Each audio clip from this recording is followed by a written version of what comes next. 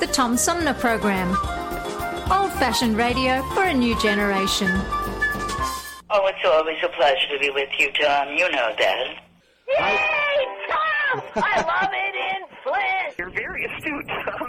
Tom, easy question. I'll debate Andy Dillon on your show. Well, that's a very good question. Hello, darling. This is Elvira, Mistress of the Dark, with Tom Sumner. I'm all right, Tom. How are you? You lucky day, Mr. Sumner. Ciao, Tom. How are you today? That's a good question. Hi, this is actor, comedian Joe Napodi, and you're listening to the Tom Smothers. What's his name? Sumner. The Tom Sumner Program. Good morning, Tom. How you doing? Hey, at least I got the Tom part right. The Tom Sumner Program. Old-fashioned radio for a new generation.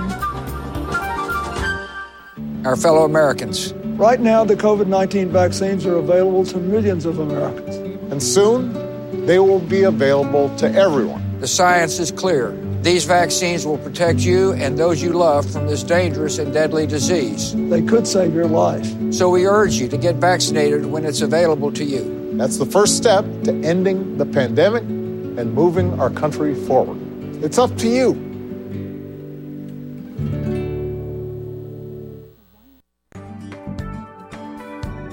The Tom Sumner Program is made possible with support from Seth David Radwell, a recent guest on the program and author of American Schism, How the Two Enlightenments Hold the Secret to Healing Our Nation, released in July 2021.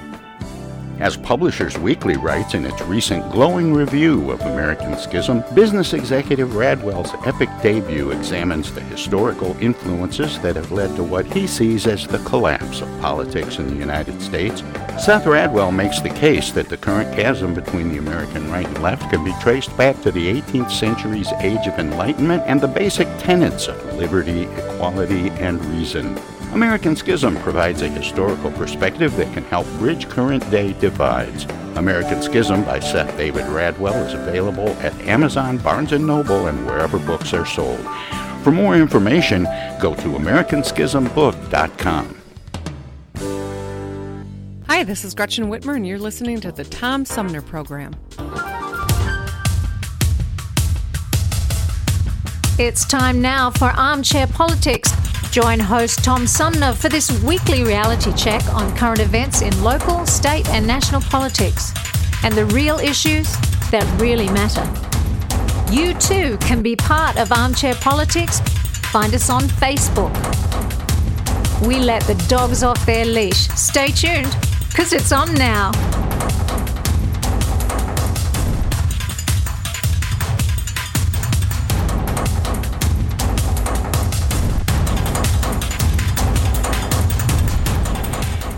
Hey, good morning, everybody. Welcome to this week's edition of Armchair Politics, our weekly roundtable on the Tom Sumner Program. Joining me for today's edition of Armchair Politics, our panel of political pundits includes on the left, Flint's premier political pundit, Paul Rosicki. Good morning, Paul. Good morning. Good to be here. And on the right, longtime Genesee County Republican Henry Hatter. Good morning, Henry. Good morning. I really missed you guys last week. I got on the phone as usual, and there was nobody there. Morning, Henry. Good morning. Well, we are back live after a week off. We had a repeat show last week, but joining us for today's edition and taking up the third chair in our roundtable, former high-ranking government official in two presidential administrations, Mark Everson. Good morning, Mark. Welcome to the show. Good morning, everybody. Good morning, Mark. Did you fare okay down there in Mississippi in the wake of Ida? Well, we did. I am only about 15 miles or so, maybe less than that, from the Mississippi-Alabama border. So we're quite far east, and the storm, as everybody knows, it made landfall in Louisiana. So we got, I had about 6 feet of storm surge in my yard, but that's not a dangerous level. In fact, there was very little. 6 feet, yes, and very little. That sounds like a lot to me. Yeah. Well, that's over my head, Mark. depends on your perspective. But very little debris came in. Sometimes last year Zeta was much more powerful. It hit further to the east. But the rain, what happened, it's same thing happened in New York, where only there was even more dramatic with the convergence of a storm. But it rained. The storm was so slow moving. There was torrential rain. Now, where I'm just a quarter mile off the coast, so the water just sort of goes right off into the coast. It doesn't. It doesn't cause flooding, if you will, right where I am. But 20 miles to the north of us, or maybe 25, there was a county road, and in the middle of the night, it washed out. There was a 7-car pileup, and two people were killed, and others were injured. So, this storms. I'm going on at length, but storms have wind is a factor, and then storm surge is a factor, and then rain is a factor. And we were lucky, but you probably have seen this in Louisiana. They had more damage to the electrical grid than they did with like Katrina and Zeta combined. So it was a big storm. Yeah, clearly, all the way across the country, even up to the northeast coast. So your car's still on 4 wheels, right? Oh yeah, no, Henry. That takes me. But here's the problem. There's another 2 months left in this season. Zeta came in at the end of October last year, so we're not. It's just to say, okay, at the end of August there was a storm. We've got a ways to go here, but I'll tell one other little story. This is about the climate change. There's a laboratory down here, University of Southern Mississippi, and they do a lot of work with oysters. And a fellow I know, he takes care of oyster beds. They have them out there. They're in cages. They're growing the oysters to replenish stock. Well, they had to bring them all in because of the storm, and then they have them oxygenated or whatever the term is inside with electrical, power, and their generator failed, so the oxygen levels cratered, and they lost hundreds of thousands of oysters they've been growing for a period of time. So there are just a lot of ramifications of all of this is what I would say. It's quite amazing. But anyhow, thanks for asking. But yeah, we're okay. It was ironic. It was on the same anniversary date as Katrina. Correct. That's right, Paul. And here's the thing: people here.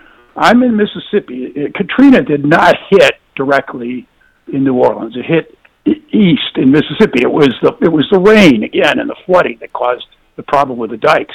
But the wind and the storm surge were greatest over Mississippi. And people here were petrified because apparently this storm, Ida, it basically was the same thing as Katrina. It formed suddenly, and then it intensified greatly, and it was headed on that trajectory.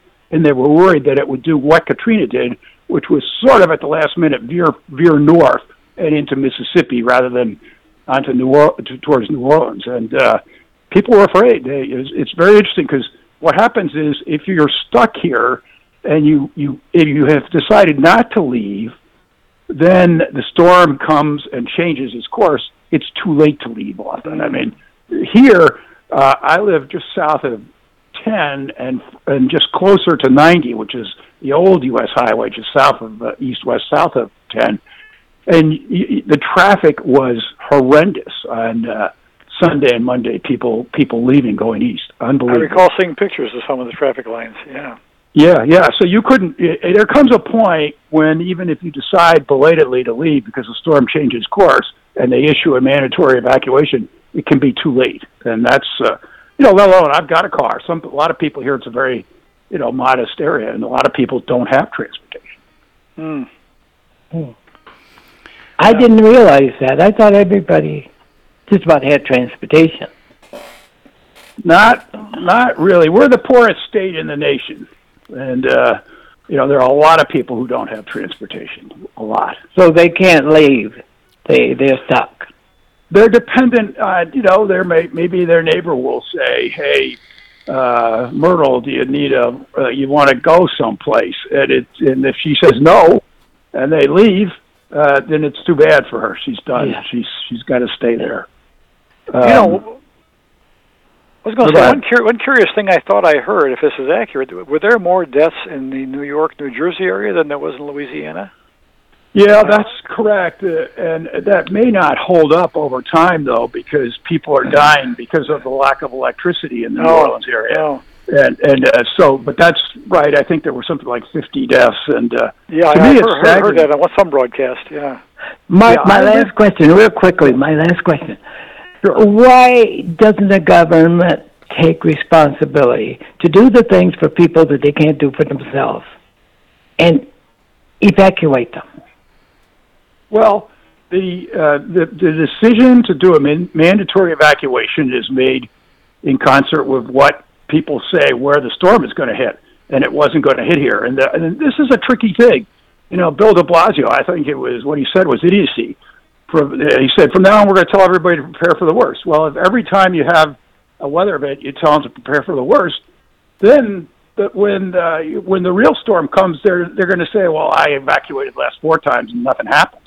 It's tricky. It really is tricky. You gotta get people out when it's a real threat. And look, I grew up in the '60s, and they didn't have those weather satellites. There was nothing more exciting than a snow day when you woke up in the third grade. In the third grade, and there was snow on the ground, and there was no school. But now we've got all these weather satellites, and we do far, far better on the weather. But we still don't know everything. And this storm, and it's as one friend of mine said, they do a better job, he felt, on tracking projecting the trajectory of the storm than they do on the intensity, because sometimes the factors can change. And then in this instance, you got a storm that strengthened dramatically in the last day or two. So that's the problem for if you're a public official making that decision. And they did have mandatory evacuations, but west of here. I mean, I think the system by and large worked.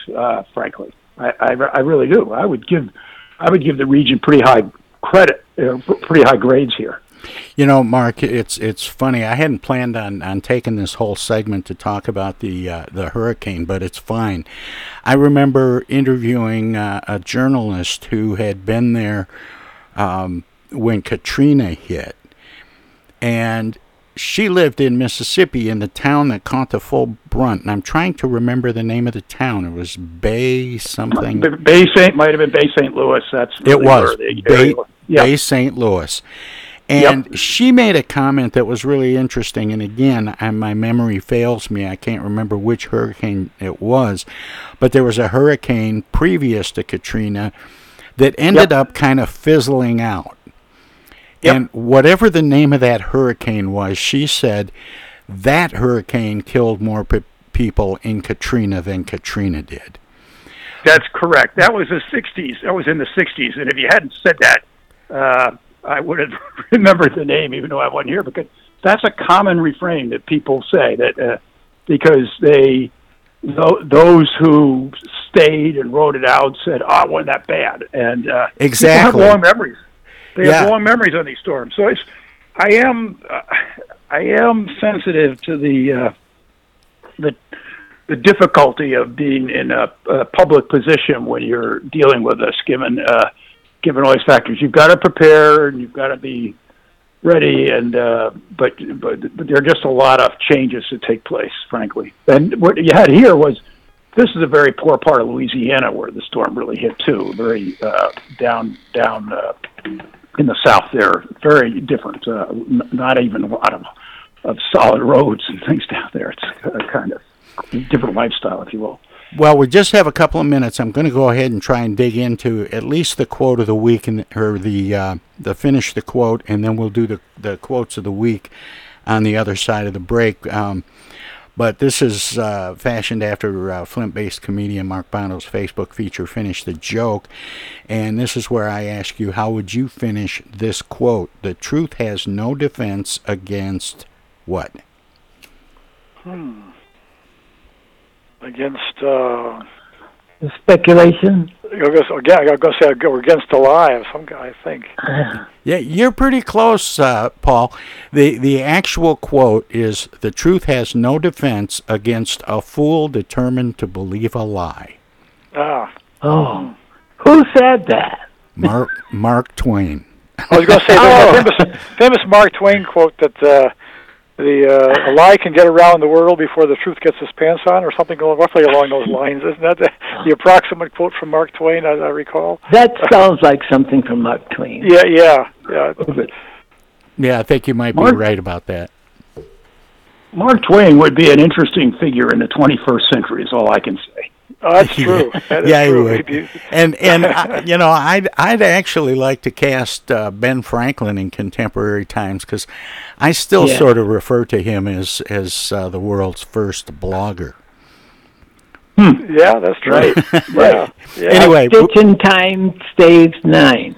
We got to take a break here, but we'll come back and get into the quotes of the week when Armchair Politics continues. If you're listening to us on 92.1 LP FM Flint, we're going to let them squeeze a few words in or do whatever they do when we go to break. If you're streaming us at TomSumnerProgram.com, we have some messages as well. Everybody's doing a brand new dance now. Hi, this is Mark Farner, and you're listening to the Tom Sumner Program.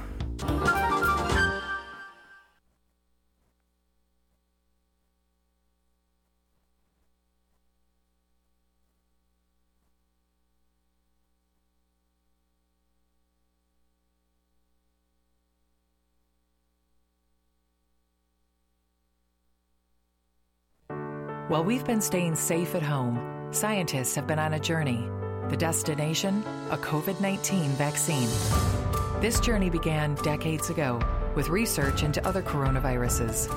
Scientists built from there with months of research and development, cooperation with other experts worldwide, and clinical trials on tens of thousands of volunteers of diverse race, age, and health status. They arrived at a safe, effective vaccine, and hundreds of thousands in Michigan have already been vaccinated. But the next step is ours. We need to get the vaccine when we can.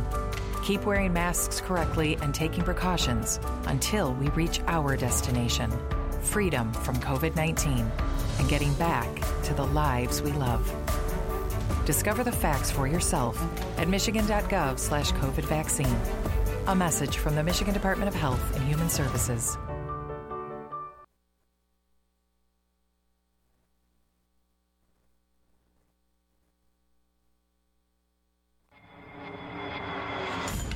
The Tom Sumner Program plays host to the best political roundtable on radio every Wednesday from 10 a.m. to noon. Armchair Politics features great commentary and analysis about the headlines from local, state, and national politics with an alumni of world-class pundits, plus quotes, tweets, and those weird and wacky stories we call the X-Files. If it's Wednesday, catch Armchair Politics on the Tom Sumner Program.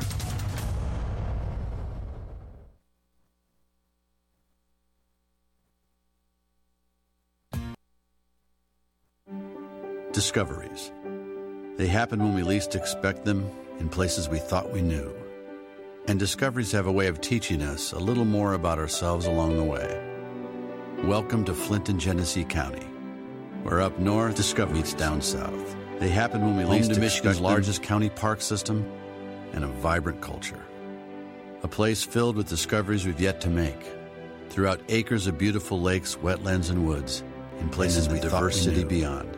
And discoveries have a way of teaching melodies of gospel choirs fill the air. Where the work of renowned artists color the galleries and museums. Where up north meets the fresh fruits and vegetables at the downtown farmers market awaken our senses. And where the cultural center and planetarium broaden our view of the world.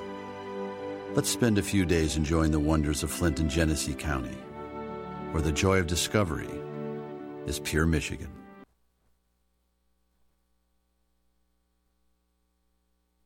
Technical assistance for the Tom Sumner Program is provided by Swiftlet Technology, engineering and IT services at swiftlet.technology.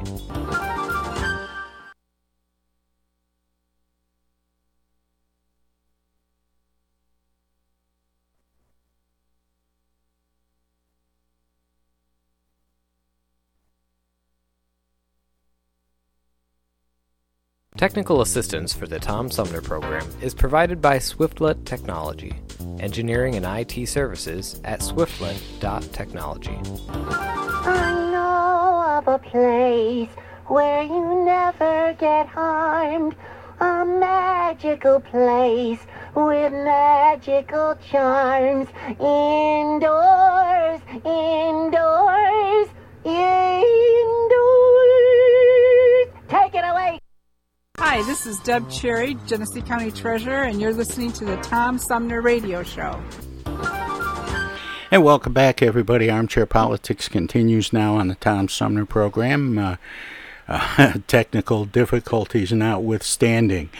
Actually, the automation got a little screwy there during our online break, but it should be fine now. And as I always say, technology's great when it works. Yeah. But I was going to say, go ahead, Paul. During the break, I checked on that Mark Twain quote. It says, "A lie can travel halfway around the world while the truth is putting on its shoes."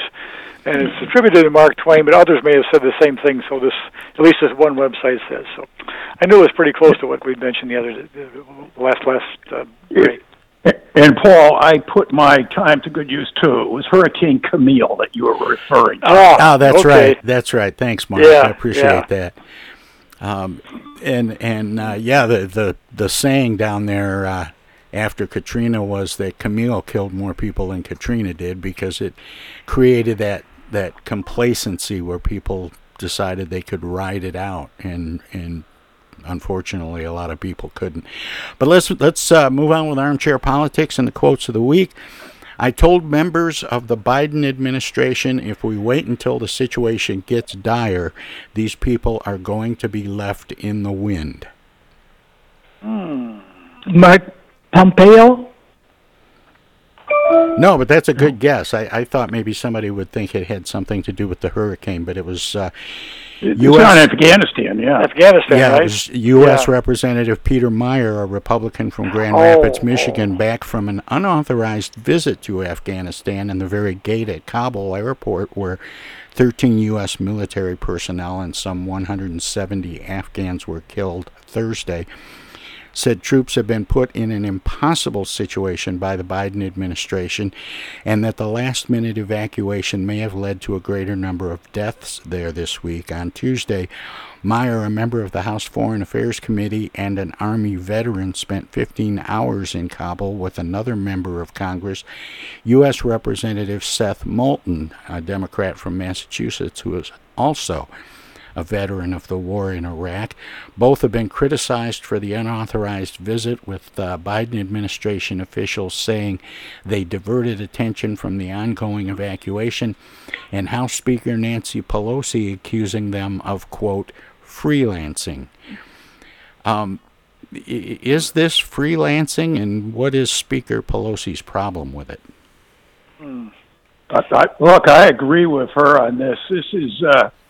of all the weird things that happened during those period, and a tragic, as we've talked about in the past, I think this is almost inexplicable, because as veterans, they would know the chaos that was underway, and with all the world attention on this, they weren't going to add anything to the discussion. So I agree, they were in the way. And you have to divert resources for security for them when they show up. I mean, exactly. You know, as a matter of fact, I often see the same thing when it's dealing with hurricanes and so forth. I mean, when presidents don't visit a hurricane site, sometimes it's a wise thing not to be there, because the last thing they need to do is to prepare for a presidential visit while they're trying to rescue people out of the water. Exactly. Yeah. That happened to George Bush. Yeah, yeah, that's true. That's true. And he got flack for it, but yes, he did. Yeah, he was responsible for the flood. Yeah, he was looking out the window he was looking out the window. Yeah, on I Air remember Force that. One. I recall the picture. That was the worst picture there were two bad pictures. Yeah, there were two bad pictures in his presidency. That was one, and the other was him standing on the aircraft carrier with the banner "Mission Accomplished." Oh yes, that's true. Yeah, that's true. They both, the White House, they wanted those pictures back, but they couldn't get them back. Yeah, that one ranked right up there with Mike Dukakis riding on a tank. Yeah, that was bad. Right. Yeah. Well, another quote from the week that got my attention: "Threats continue. I have looked out my windows and seen large groups of heavily armed people within 30 yards of my home. I have seen myself hung in effigy.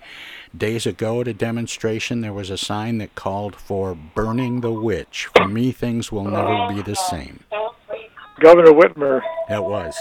Yeah. Michigan Governor Gretchen Whitmer elaborated on the plot to kidnap and potentially kill her and hateful rhetoric more broadly in a victim impact statement filed recently with a Michigan federal court ahead of the sentencing of the first person to plead guilty in connection to the purported scheme to take the governor hostage. Should the charges and penalties in this case be the same or similar to those relating to threats made against the president? I do think that public officials should be protected from that kind of insurgency, but should they be the same? Well, you know, the president serves all of the people, umbrellas, everybody. So you got to put a lot of weight on that one. But you also have to put a lot of weight on governors, too, who serve. Yeah, I mean, a threat is a threat. Yeah, I mean, a threat. Yeah. Yes. I guess I'd say similar. I mean, maybe not identical, but certainly similar, because it's sort of assuming the threats were serious threats. Well, I think you could have the same penalties, but one would be a state statute and one would be a federal statute, Right. I think, and that's how I would look at it. But I don't, you folks are up there. I just read about this because this is a national story. The continuing issues in Michigan. I don't know. You tell me, half a dozen states where there are these continuing sort of roiling of the political waters beyond just discourse into things like this, and it is concerning, is what I would say. It's got to be dealt with. Yeah.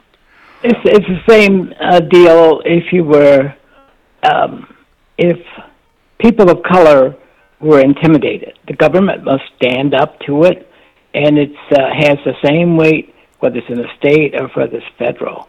And Right. the governor is no different. He has should have the same protection as the president should. People should. The weight of the safety of people is very important. I was going to say there are some who argue that the march on the Michigan Capitol was kind of a rehearsal for the January 6th insurrection in Washington. It may not be quite that literally true, but certainly there were some similarities between the two.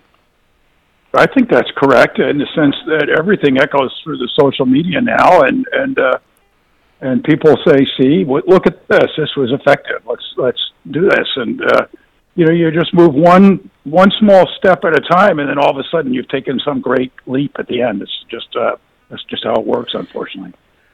Well, and look what was going on out in was it Portland?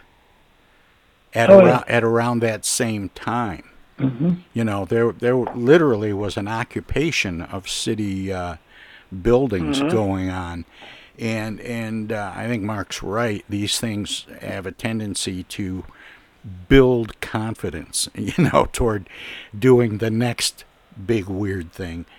And Mark is always very gracious and says he doesn't know about local issues, but I know he's come to really appreciate some of Flint's politics, and I know he's going to love this one. The city of Flint is allowed to garnish Councilman Eric Mays' wages to continue paying a judgment for legal fees from a recent lawsuit which the court deemed frivolous.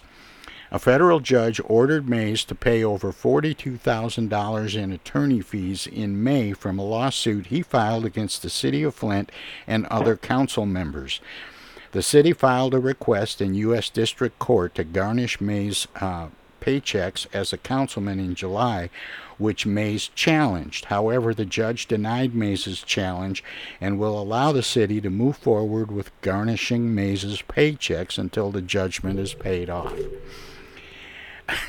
Should the charges or Could Mays avoid this judgment by resigning his position on the council? and do you think he ever would? I don't think he ever would. I don't think that's going to happen. But I don't think he'd make that much money during the rest of his career as a councilman. Well, what's the council's paid? What is it? $20,000 a year, $21,000? Oh, I didn't realize that. Yeah, I think it's in the low 20s. Last I heard, I believe, 20, 21, 22,000 a year. I think. Of course, he can always pawn some more computers if he has to. Yeah. Well, that's a tough one, but you have to protect the interests of the public funds because they're from tax dollars, and people must know that. And nobody can escape taking money away from the public trust for that reason. If you misuse that. Yeah, the other piece of this is people just file a lawsuit any old time now. Our system allows that, and there's got to be a consequence if it's frivolous. I don't know the underlying facts here, but you can't just tie up the courts. It's what we were just talking about with your congressman. People just say, "Oh, I'm just going to go make my statement." Well, there's a cost if you're in this situation. Well, just 2 days after recall language filed against Davison School Board member Matthew Smith was thrown out by Genesee County Elections Commission, new wording has been filed. Davison resident Janessa Phillips, who filed the original recall language on August 20th, declined to appeal the ruling on her original recall and filed a new recall with more concise language. The new language reads, "The state of Michigan has charged Matthew Smith with malicious use of telecommunication services to threaten physical harm or damage to the Houghton County clerk." And Smith, for Mark's edification, is also the Genesee County chair of the Republican Party. Is Smith in danger of actually being successfully recalled from his school board seat? Henry may know better than I do, but I would suspect, given his constituency, I would suspect not. I mean, that issue's been out there for a while, and so it's no surprise that he's facing those charges. So again, my gut reaction is, I mean, it may be a way of raising the issue for some voters, but I think it's going to be tough to recall given the constituency he's got. What do you think, Henry? Well, that depends on what the balance of Republicans and Democrats is in that jurisdiction. There are people that don't like Republicans. There are a lot of them that don't like Republicans in Genesee County.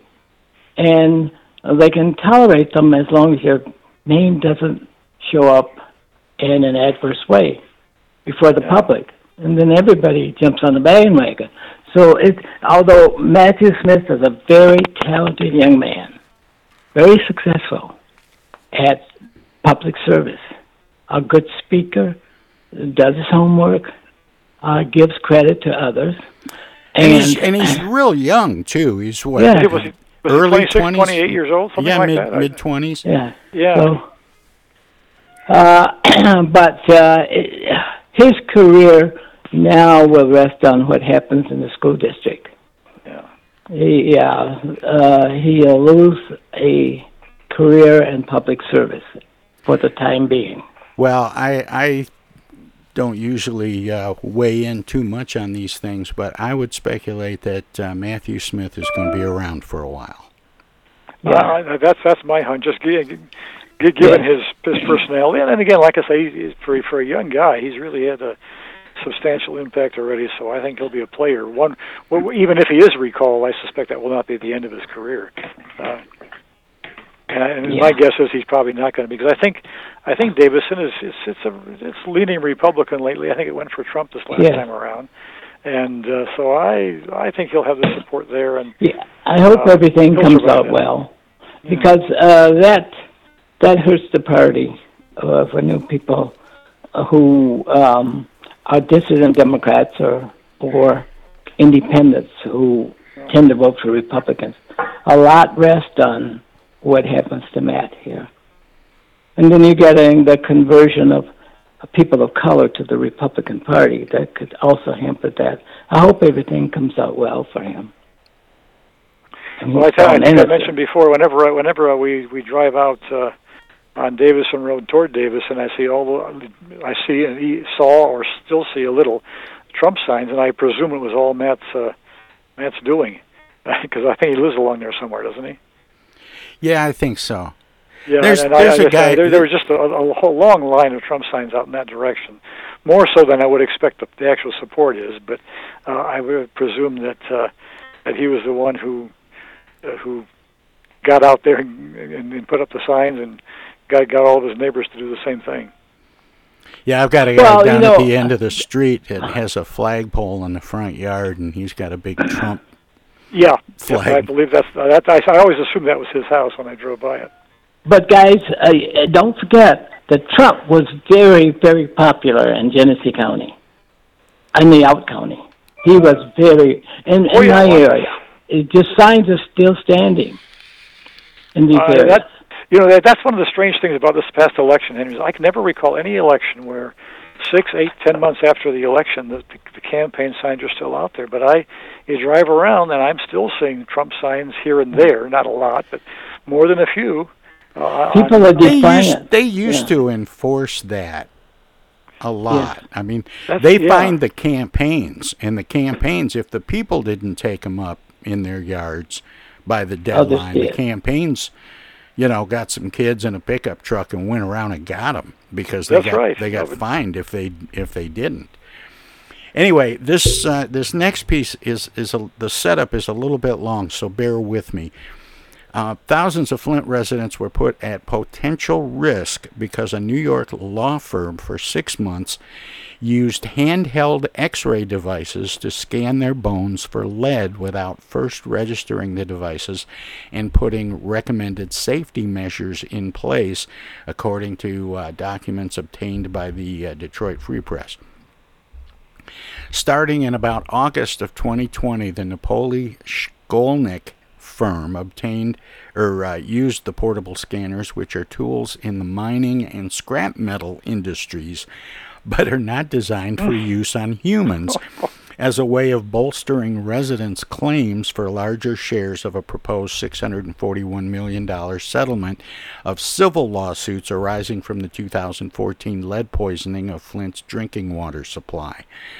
The law firm's failure until February of 2021 to register the devices with the state of Michigan as required by law, and the state's low-key response once it learned the scanners had been used for months without required approvals, add insult to the injury that was the Flint drinking water crisis. Unfortunately, thousands of bone scans using these devices went forward under improper and illegal circumstances, said Dr. Lawrence Reynolds, a Flint pediatrician and former president and CEO of Mott Children's Health Center, who first raised concerns about the scanners in a February court filing. It turns out that the violations and safety concerns were valid and even went beyond what many of us suspected and feared. Blood tests showing high lead readings are another way to qualify for higher shares of the proposed settlement. But since lead only stays in the blood for a short time, many Flint residents have only the bone scan option to document their exposure. Stationary bone scan equipment designed for humans exists, but nowhere near Flint. Jason Moon, a spokesman for the Department of Labor and Economic Opportunity, which includes MIOSHA, said the law firm apparently was not aware it was supposed to register the radiation devices with the state. The agency prefers to work with registrants to ensure compliance rather than prosecute them, he said. There was no indication from MIOSHA's inspections that an individual operating these machines or having the machine used on them was exposed to radiation at dangerous or unsafe levels, Moon said. Shouldn't the state of Michigan equip one of the hospitals in the Flint area with a proper stationary bone scanner? I'm surprised. Of course, we have a lead problem, I'm surprised guys. to hear that, yeah. Yeah, and I give Dr. Reynolds high respect for doing his research because he's very good at it. and he comes forward. Henry, are you still there? We lose you, Henry? Oh. Yeah, sounds like he dropped right out. Mark, are you still with us? Yes, I am. I just, I've followed this issue. Okay, there's Henry. Can you hear me? There we go. Yeah. So I had an interference call, but I'm sorry. The City of Flint Health Department should have known that. They knew, and the Michigan Department of Public Health should have known that, and they should have released that. But what they did is let it smolder, and now we're in a whole new area of complaints, mistrust of government, and this won't go away, guys.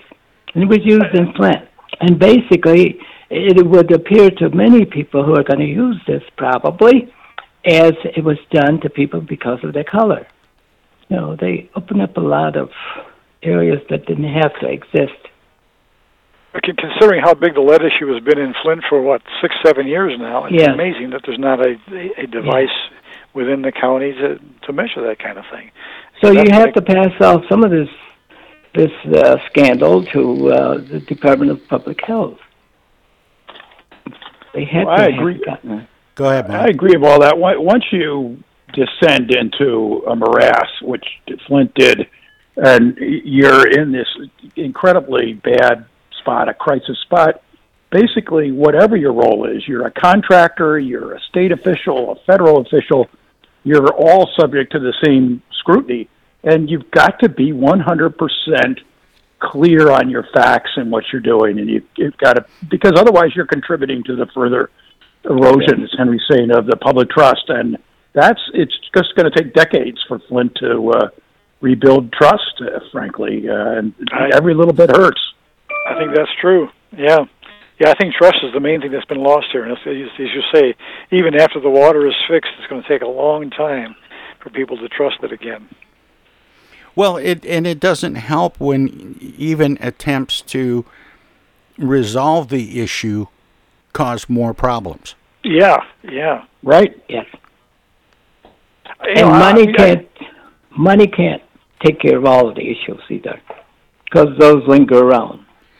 Yeah, but even if this is very expensive equipment, it seems like it would have been worth the expense to make sure that there was a proper bone scanner in the Flint area soon after it became obvious that people were going to have to demonstrate their exposure to collect on civil lawsuits.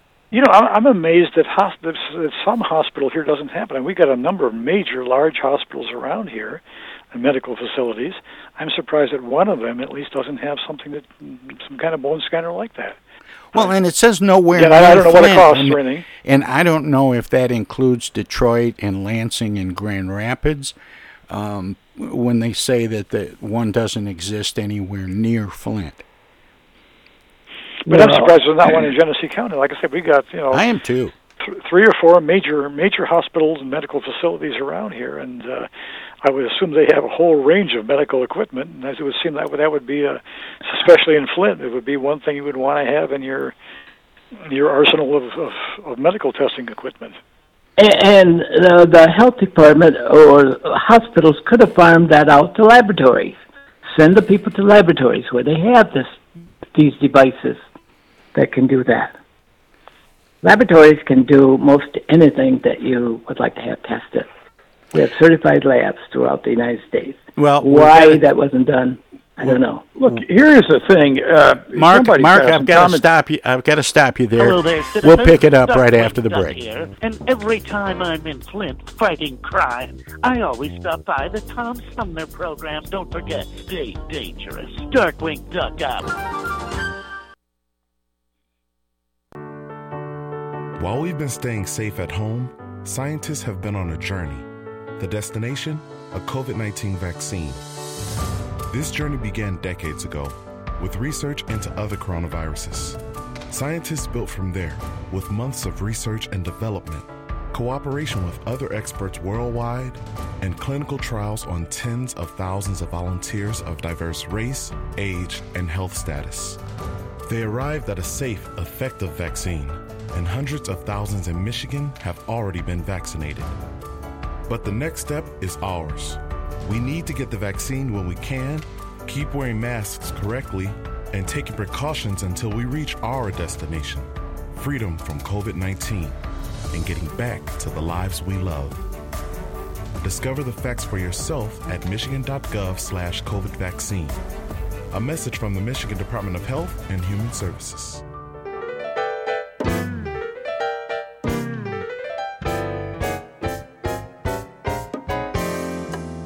The Tom Sumner Program has hosted live candidate forums for local, state, and national offices at bars, restaurants, coffee shops, and colleges. Armchair Politics has gone to Lansing, Frankenmuth, Birch Run, and Hell, Michigan, that is. We've done shows all the way to the Mighty Mac and back to the Bricks. We've done remotes from a baseball stadium in Lansing, a grocery store opening in Flint, and from a moving train. We'd like you to tell us where to go next. You can write to us at TomSumnerProgram.com, call us at 810-339-8255, or contact us on Facebook. This is your chance to tell the Tom Sumner Program where to go.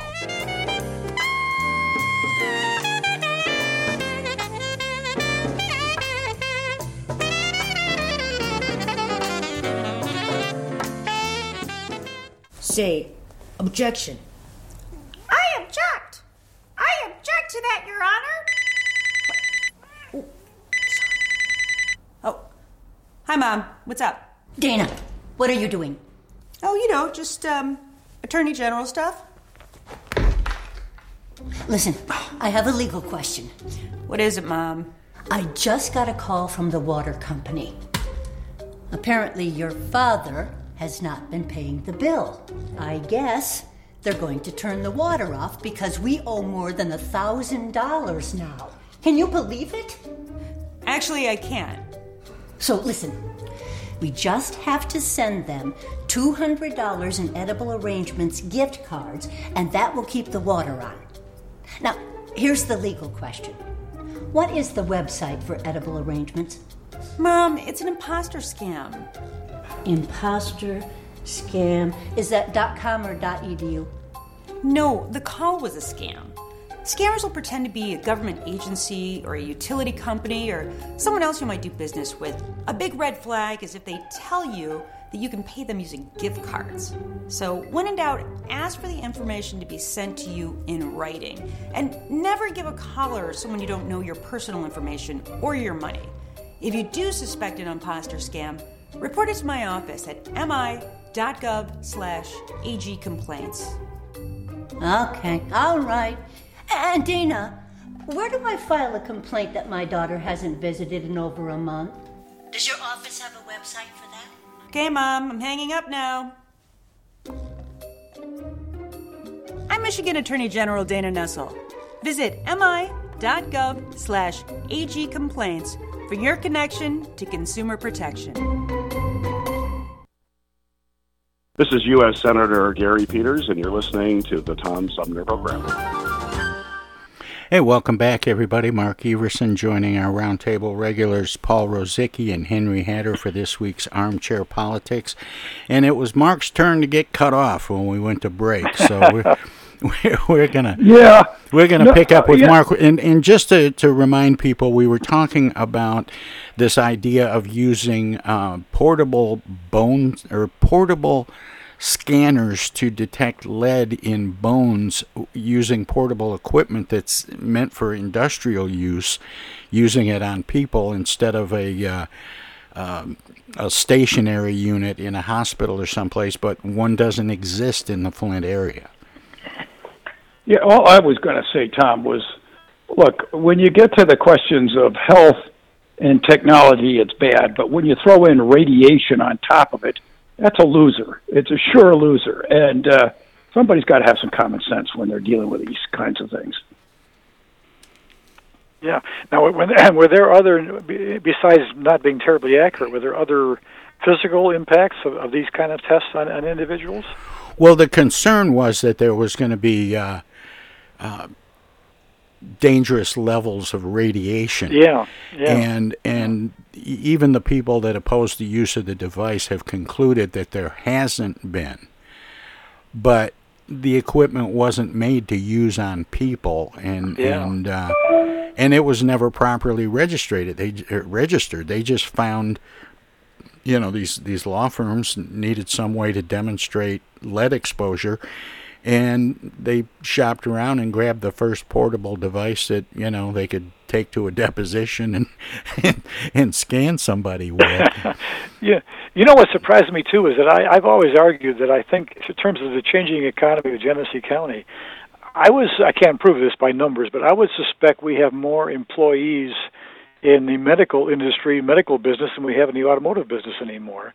If we add up all the hospitals and all the medical facilities, I mean, there are some places around here in Genesee County, I'm thinking Linden Road, where you go, it's almost wall-to-wall medical facilities of one kind or another for several miles in the west side of the county. At one point, Paul, Hurley Hospital became the largest employer in Flint, Flint proper. That's only one hospital. Yeah, and I think you're right about that. Well, let's move on to Lansing. The Michigan GOP cannot use its administrative fund to back a petition proposing major changes to voting in Michigan, determined by a preliminary review by the Michigan Department of State that was issued Tuesday. The review by the department's Bureau of Elections was requested by longtime GOP strategist and former general counsel for the Michigan Chamber of Commerce, Bob LaBrant. In a June 28th letter to the Bureau, LaBrant raised concerns about the possibility that the Michigan GOP might use its administrative fund to funnel undisclosed contributions to a petition drive that would circumvent Governor Gretchen Whitmer's expected veto of GOP election bills. Secure Michigan Vote announced the launch of a petition drive Monday to enact stricter voter ID requirements, bar the Secretary of State and clerks from providing unsolicited absentee ballot applications, and prohibit election officials from accepting third-party sources of funding. The announcement follows comments by Michigan GOP Chairman Ron Weiser in March that the state party planned to pay county parties to circulate a petition to bypass Whitmer's veto of bills introduced by GOP state senators proposing the major overhaul of elections. The plan outlined by Weiser prompted LaBrant to ask the Bureau of Elections to clarify the campaign finance regulations that will apply to political parties wishing to fund such an effort. Should political party organizations be allowed to influence voting rules and regulations? Well, they should be responsible for at least overseeing that the process works, that the voting machines work. So, yeah, they have a little bit to say about it, but for... but can they fund a petition campaign to change the rules? Probably shouldn't be able to use your party campaigns for those things. Yeah. Clearly, the parties are going to get involved. There's Can't use that kind of money for that. Yeah. Yeah, raise money for that. I would think that would be ugly. I was going to say, one ironic thing I find about all the attempts, particularly to limit the absentee voting on this part of the Republican Party, is that may blow up in their face in the sense that historically, Republicans have usually had the advantage in absentee votes. Now, it wasn't true in 2020, to be sure, but in earlier years, generally, the absentee vote has gone more Republican. So I wonder if some of those attempts to limit the absentee or the mail-in voting might backfire on the Republicans. Yeah, I guess I'd just say I am uncomfortable with the expansion of party activities to get into the conduct of elections per se. I mean, it's tricky because obviously when you sit there at the polling place, you have observers from both parties, but it just seems like we've gotten to where everything is much more contentious and involved with the parties themselves, and I'm not sure that's a good thing. And it may erode trust in the elections for both parties. I agree with that, and I people are stitle talking about auditing results in Arizona, as everybody knows, I'm very struck by this. You talked a few minutes ago about signs still up in the election. Well, there are some people who they're not just indicating their support; they're actually still contesting the election. It's quite something. That's true. That's true. Yeah. Well, Governor Gretchen Whitmer will veto a bill that bans using the state's public threat alert system to announce COVID-19 rules and regulations. While Whitmer's administration did send pandemic alerts to millions of Michiganders, it did not use the specific system at the focus of the Republican-led legislation. The GOP-controlled Senate on Wednesday voted 20-16 along party lines to support House Bill 4061, a measure that passed along a similar partisan divide in the House. Whitmer spokesman Bobby Leddy said the alerts are a crucial tool to fight COVID-19 and the governor does not plan to sign this legislation. With the Delta variant spreading across the country, it's important to recognize that we still need to have every resource available to slow the spread of this dangerous variant, which is why the governor does not plan to sign this bill into law, Leddy said. Should there be restrictions on the governor's use of public threat alert systems? If she does it to protect the people's interest or to save lives, she should have unlimited. But if she's doing it for political reasons, yes. Yeah, I mean, I suppose it could be abused, but in this case, when I saw this story, I kind of shrugged my shoulders and said, gee, why raise the issue? I mean, I have not seen it being abused. Sometimes I get emergency alerts for things that are kind of irrelevant to me personally, but it just is something you live with. I kind of shrugged my shoulders when I saw the story. I think that's right. You've got to let the executive do their job, and if the people feel that there have been abuses in discretion, well, you turn out that individual or that party when you get to the next election. But the executive has to discharge its duties. It can't write exacting rules that govern each and every situation about when you can do X or Y. It's just too cumbersome, I would tell you. Yeah. Well, at least in Michigan, it seems the pandemic has created an opportunity for a real battle between those two branches of government, the legislature and the governor's office. You know, the governor used existing emergency statutes to put out various executive orders on mask use and what was considered essential businesses and all of those things. And then what was expected to be the kind of actions you take in the wake of a tornado or a big snowstorm or a hurricane turned into this 1.5 year long thing. And the legislature has been using the fact that these things were never intended to go beyond a month. That this became a reason to take those emergency powers away, and they've been fighting, from several different directions. In fact, getting one law that allowed for emergency response completely overturned.